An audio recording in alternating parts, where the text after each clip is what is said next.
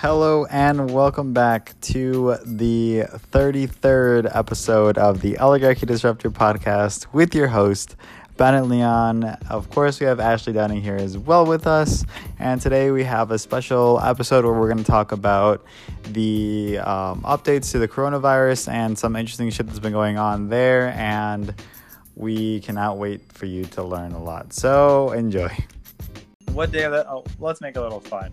What day of coronavirus is this for you, Ash? I mean, not coronavirus, the fucking quarantine. Well, technically, I have not been in complete quarantine because... Oh, yeah, that's... Yeah, I do. I work for the appellate court service for the state, so I technically do still have to work. I work 2 days a week, though, and that started the 17th. So technically, we would be on day 7, 8, 9, 10. Day 10. How about you, Bennett? Mine started this last weekend on Saturday. It's been a week for you already? Wow. Yeah, so basically a week tomorrow. Oh, yeah, because of the order, right, you guys? Mm-hmm. That was because of that. And we were laid off later on because of that, too. Well, I don't know if it was just because of that, but whatever. Yeah, I'm part of those 3.3 million and rising. That's another thing I wanted to talk about is just the sheer number of people that are filing for unemployment. That record number of 3.3 million. That's what we found out the other day. And all these states are reporting tens of thousands of people going and registering for unemployment, filing for unemployment insurance in their states.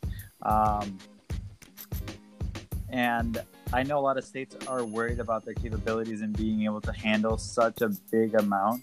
And we're expecting way more millions to come by summertime to be unemployed by this. So let's see what the government does to ease the strain on Americans during this time. I think it's going to be really interesting to watch how they do that, especially after they just keep giving Wall Street and the biggest banks more money.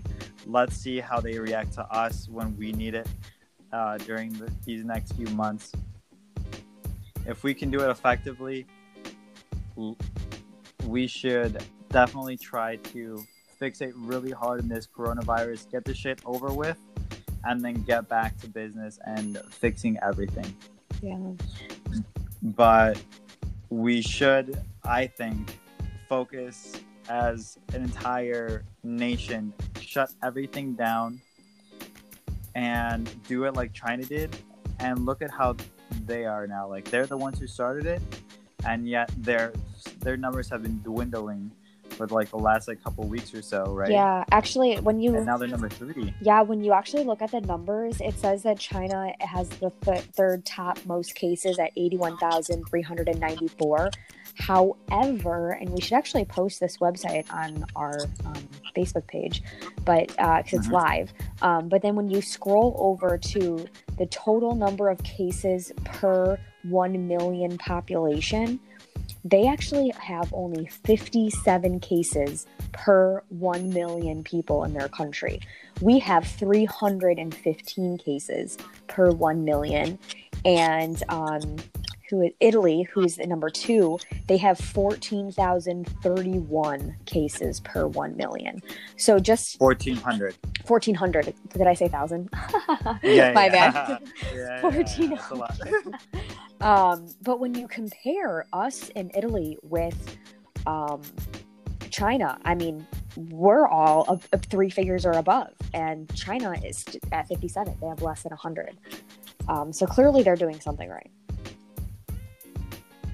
Absolutely. I mean, they are a communist country, and I've personally seen videos of the Chinese police literally going into these people's house and ripping them out of their houses and shit, and putting them in quarantine somewhere else.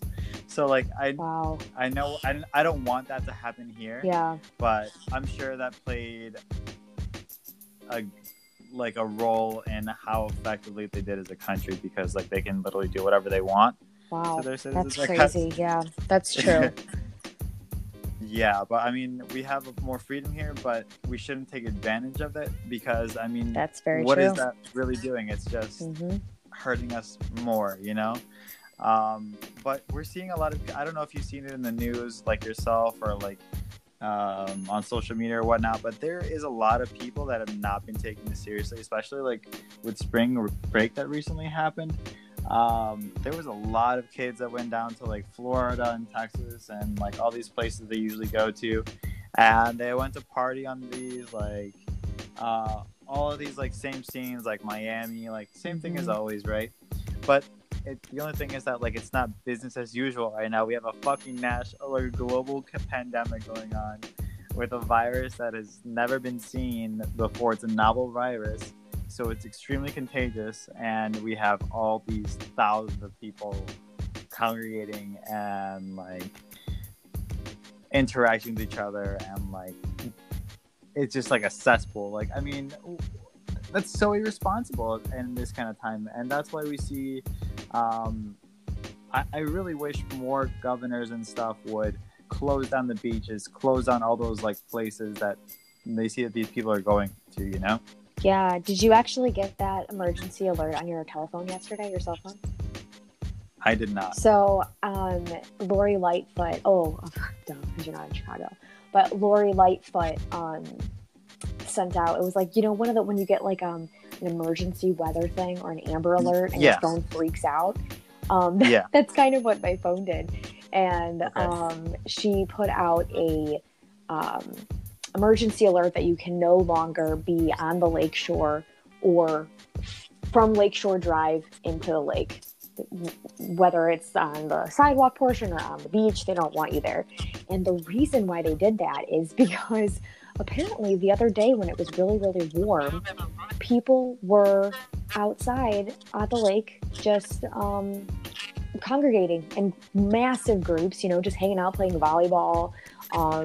And cops were actually walking up to people on the beach and like telling them they needed to leave because this whole social distancing thing. And I literally the next day, 2 days later, Lori Lightfoot puts out this emergency alert like, hey guys, what are you doing?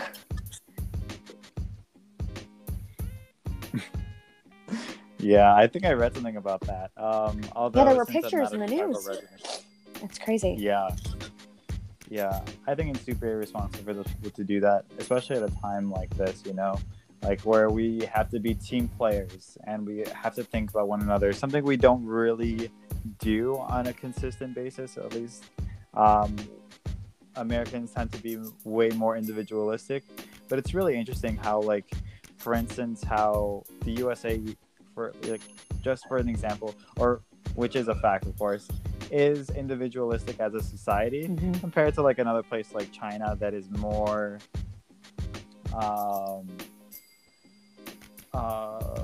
more like interconnected with like people. They're just more social than we are here, and interdependent on each other. So even though they're like that and we're more individualistic, we are seeing much higher cases and much more severe numbers than the Chinese people have suffered. So it's kind of interesting to look at it from that perspective. Yeah. Well, and when you look at states like New York, who have almost, you know, over 45,000 cases, I mean, that is a striking number. I mean, that startles me. I mean, that makes me scared. That's like, if that's an accurate number, then that's literally like close to half of the cases in the United States, the whole United States. Yeah, because like the total cases is 104. Exactly. 126. If you actually click on United States from that website, just click on USA, it takes you to the United States statistics. You can click on any country and it'll give you their statistics. And New York is number 1 with 46,262 cases. That's fucking wild. Yeah. 606 deaths just out of New York. Yeah. I mean, that numbers like that honestly scare the crap out of me because we live in a big city, and you don't live too far from a big city, and that's where honestly I think it's going to really hurt are in these areas where it's not only very heavily populated, but we are so on top of each other. And when you go to the grocery store, the chances of thousands of people having been in that exact store that day or within that week is very high compared to rural areas or even just suburban areas. So I don't know. I think New York's number that's what all these other states are going to start looking like. I'm somewhat confident of that. And it's scary. Like looking at these numbers, they kind of piss me off because like it makes me think about like how much we need a leader right now and how much Trump is really not fulfilling that role entirely, like he's not doing what he said he was going to do. He's not the best problem solver like that he claims to be. Obviously he's doing a bad job if we're number one in the world for coronavirus cases. Yeah. Like what the fuck is this guy on?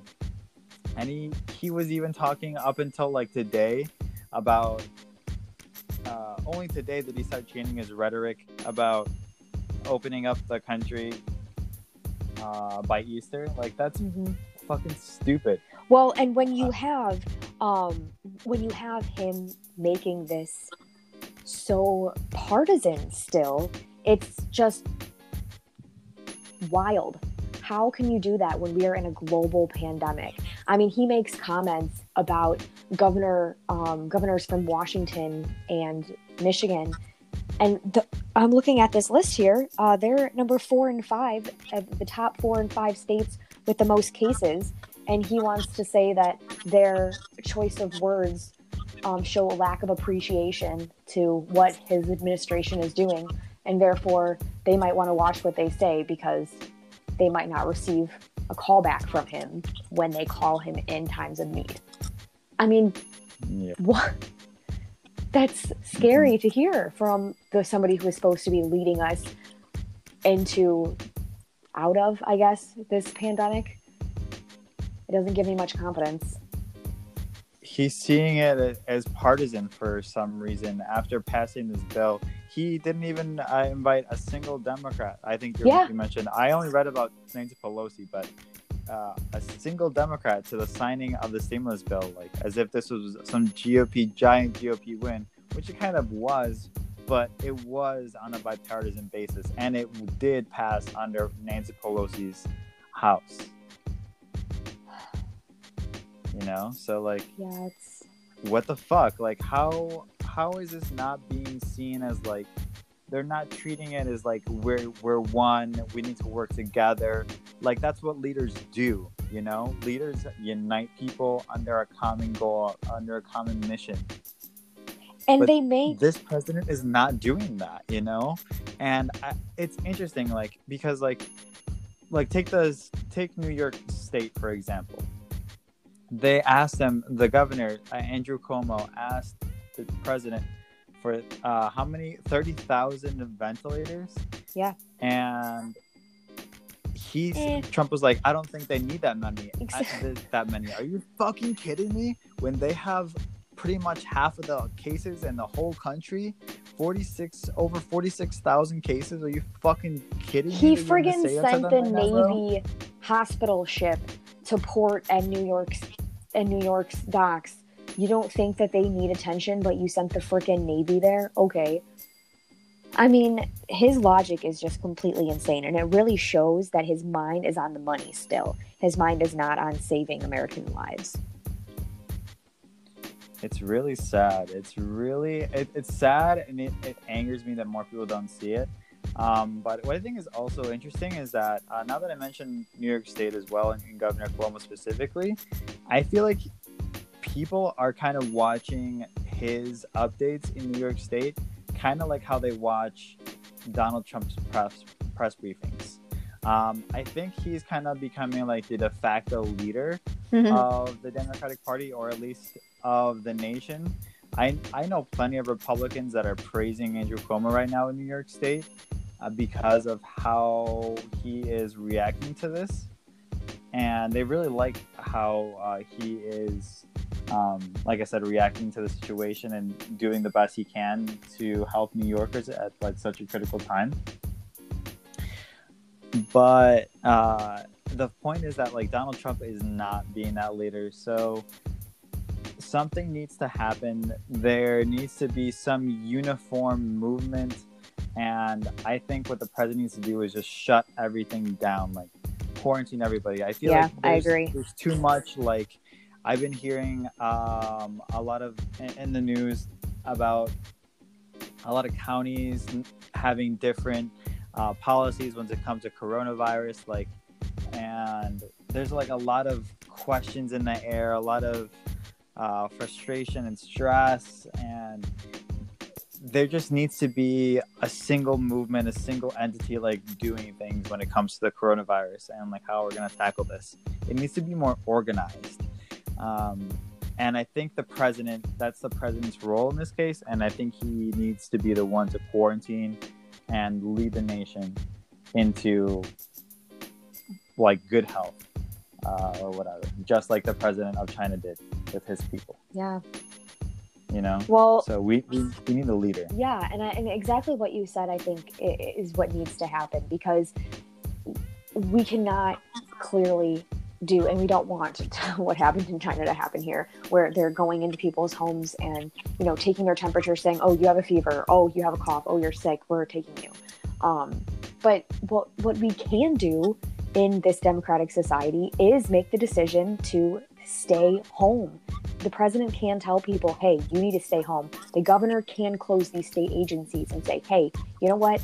I know that there's a lot of stuff going on. I know that there are certain workers that need to be essential, but maybe not everybody needs to be considered essential. Maybe they need to have more people staying home. I mean, around here, Starbucks is considered essential. I mean, come on, liquor stores are considered essential. These are people who need to be staying home. I also think grocery stores should be doing curbside service. We should not be going into grocery stores anymore. There's just a lot of precautions and measures that I think Trump could be doing that he's not doing. That's really going to come to bite us in the ass later. Mm-hmm. I think you're exactly right about that. And I mean, I really wish what you said about the grocery stores things was true, because I get so much anxiety when I go to a fucking shop for groceries and stuff. I just don't like the experience anymore, especially with this coronavirus shit.